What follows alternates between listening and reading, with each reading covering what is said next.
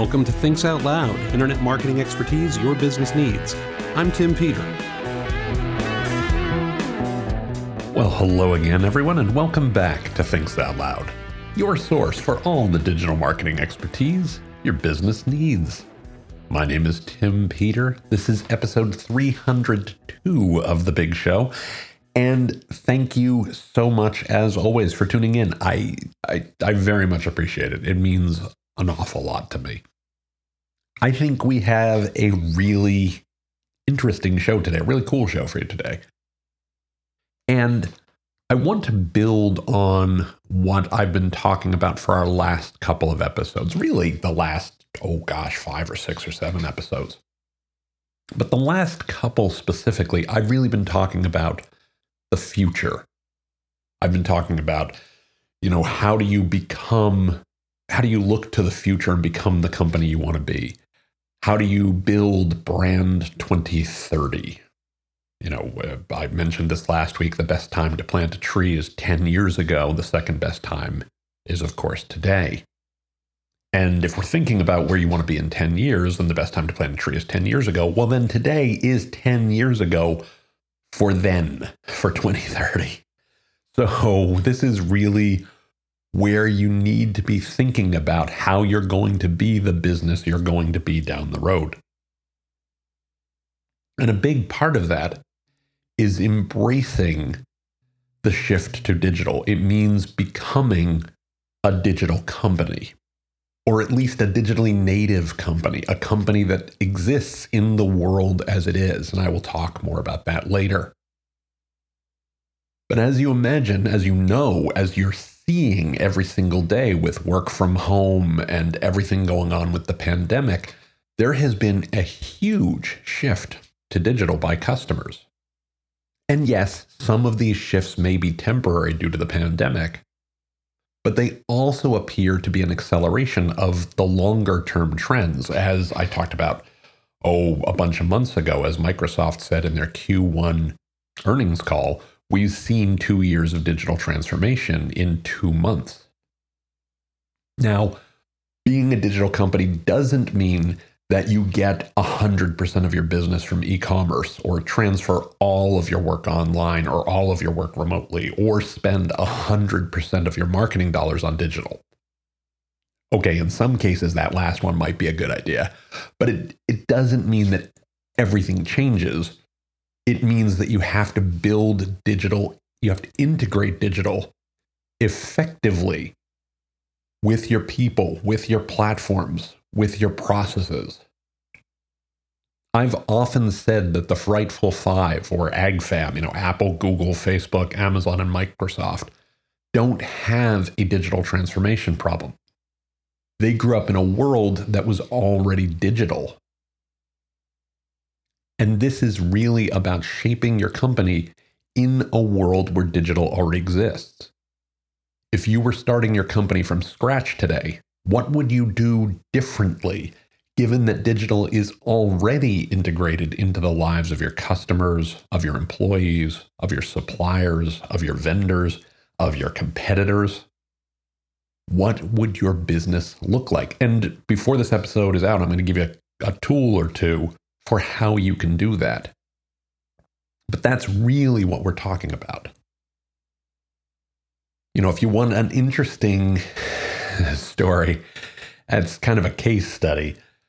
During Hurricane Sandy, a company I worked with was forced to work remotely. When people say what we're going through before, we've never seen before, that's not necessarily true. Certainly, many of the elements we're seeing today have never come together in this same way before. But there are plenty of lessons we can learn from the past. And in Hurricane Sandy, there were many businesses displaced from their offices for a week or two.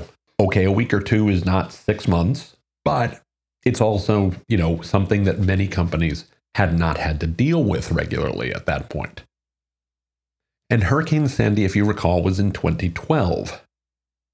Now, at the time, most of the company's vendors mailed invoices to the company. The problem is that for a couple of weeks, no one was there to get the mail. And as a result, vendors weren't getting paid. The vendors weren't happy. They were slowing down their services. It was a big old mess. And the company decided that the right solution was to outsource their invoice processing to another vendor. And the vendor's solution to this problem was to require that all invoices needed to be faxed to the company.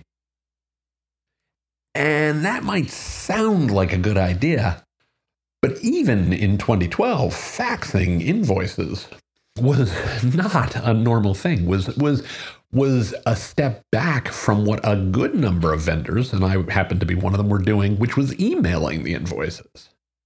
Now, I know for some of you, 8 years ago might seem like a long time ago. But remember, email had been around since the mid-90s. I'd had an email account for more than 20 years by this point. I joked with one of my contacts at the company of, is it okay if I invoiced them for the cost of a fax machine? Because even in 2012, I didn't own one because nobody was faxing. Most of the companies I was working with weren't using faxes any longer by that point. And my point here isn't to scold a client, nor is it to make me the hero of the story of, oh, I'm so cool, I had email for a long time. Right? That was just a consequence of where I was at a given point in my career. And of course, what I do for a living. Me not using email or using digital tools 8 years ago would be like a carpenter not owning a hammer. It doesn't make the carpenter cool because they own the hammer. It's just that, it makes that person a carpenter. Right? It is to say that you need to think about what your customers and your community all expect today. I've used this formulation a lot when talking about how millennials, or adults under 40, as I like to call them, aren't entitled because they live their lives on mobile phones. They're simply living in the world as it is. Think about it. There's not a person listening to this show who is entitled because we expect indoor plumbing or electricity. That's just the way the world works. And for millennials or adults under 40 or whatever you choose to call them, digital is the way the world works. They're living in the world as it is, not the world as it was. And so when we talk about becoming a digital company, that's all I'm talking about. I'm talking about how do you become the company that you need to be, because that's where the world is, not where it's going. There was a stat I saw on eConsultancy this past week that showed that 96% of enterprise leaders are, quote, prioritizing digital transformation. 96%. I mean this in all sincerity. When is the last time you saw 96% of any group say they were going to support anything? Right? That just doesn't happen. And if that's not a sign of where we are, then I don't know what will be. Digital is just part of life. And so becoming a digital company really means being a company that exists to serve its customers as they are and where they're going to be for some time to come. And if that's the case, the first question you should have is, great, that's fantastic. You've sold me. What do I do about it? And as I always talk about, you have to start with where you want to go. What is your dream? What is your hope? What is your goal? What is your objective? And you probably have a good sense of those. But, check out last week's episode. Check out the episode before that if you've got questions about what to think about there. Then the next most important thing is to get a clear view of where you are right now. This is the place where I think a lot of people fall down or need help. You can't create a path to where you're going if you don't have a sense of where you are. And there's a tool that I use. I'm going to link to it in the show notes. It's not going to be gated content. You can just download it for free. but it's a digital and e-commerce maturity model that I use all the time when talking to companies, where it looks at 4 stages of maturity across 6 functions within your company.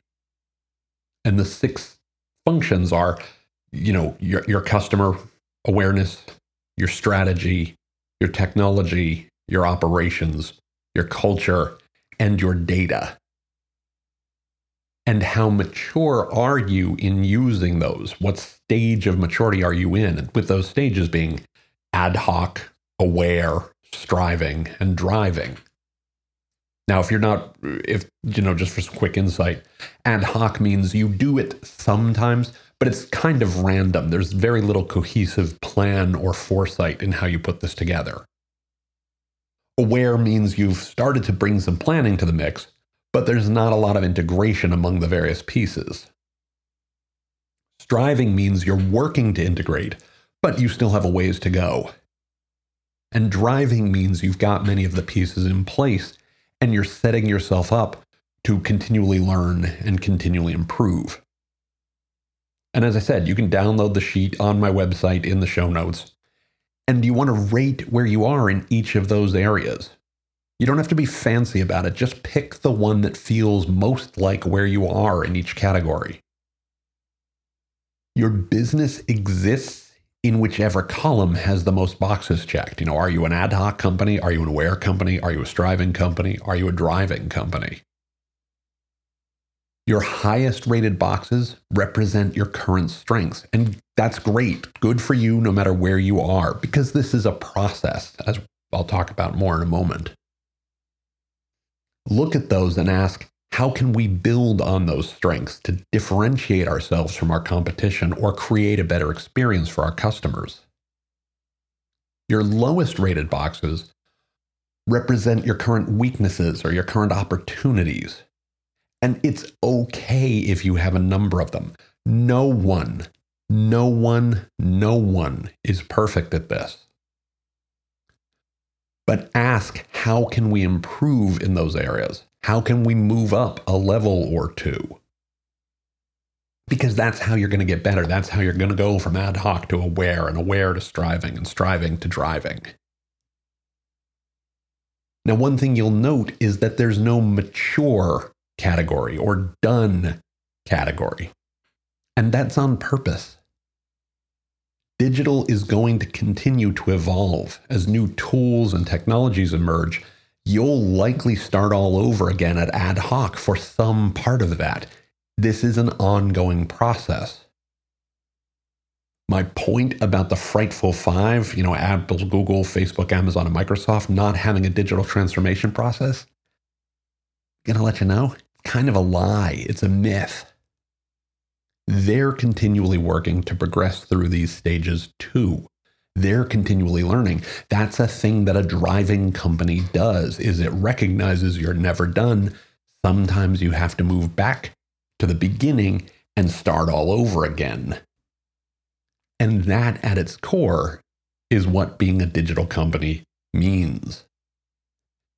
It means meeting the needs of your customer, having a strategy that takes you to where you want to go, making sure your technology and your operations and your culture supports that, and using data to learn and continually improve. And that's how you become a digital company. That's how you continue to integrate this into what you do. And ultimately, that's how you create the future that you want for your business. Now, looking at the clock on the wall, we are out of time for this week. But I want to remind you that you can find the show notes for today's episode, as well as an archive of all past episodes, including the worksheet that I just described, by going to timpeter.com/podcast. Again, that's timpeter.com/podcast. Just look for episode 302. You can subscribe in any of the episodes that you find there to have Things Out Loud delivered to your favorite podcatcher every week. You can also find Things Out Loud on Apple Podcasts, Google Podcasts, Spotify, Stitcher Radio, Overcast, wherever fine podcasts are found. Just do a search for Tim Peter Thinks, Tim Peter Thinks Out Loud, or Thinks Out Loud. We should show up for any of those. I would also very much appreciate it if you could provide us a positive rating or review while you're on your favorite podcatcher. It helps new listeners find us, helps us show up better in their search engines, and it helps new listeners understand what the show is all about just a little bit better. You can also find Thinks Out Loud on Facebook by going to facebook.com/TimPeterAssociates. You can find me on Twitter using the Twitter handle @TCPeter. And of course, you can email me by sending an email to podcast@timpeter.com. Again, that's podcast@timpeter.com. I'd also like to thank our sponsor, Solo Segment. Solo Segment uses machine learning and anonymous behavioral data to automatically connect website visitors to the content they need to achieve their goals. Why anonymous behavioral data? Because it ensures privacy compliance while still addressing the needs of your business and your site visitor. It improves the effectiveness and the efficiency of your marketing team and makes your website work better overall. You can learn more about Solo Segment by going to solosegment.com. Again, that's solosegment.com. With that, I just want to say once again how much I appreciate you tuning in today and how much I appreciate you tuning in week after week after week. This is episode 302. I've been doing this show for, good gosh, 8 years or more now. And it just means so much to me to have you tune in and listen.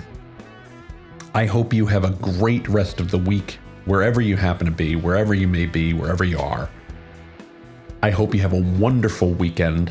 If you're here in the States, I hope you enjoy the Labor Day weekend holiday, get a nice long weekend in before you come back and hit it hard next week. And I really do look forward to speaking with you here on Thinks Out Loud again next time. Until then, please be well, be safe, and as ever, take care, everybody.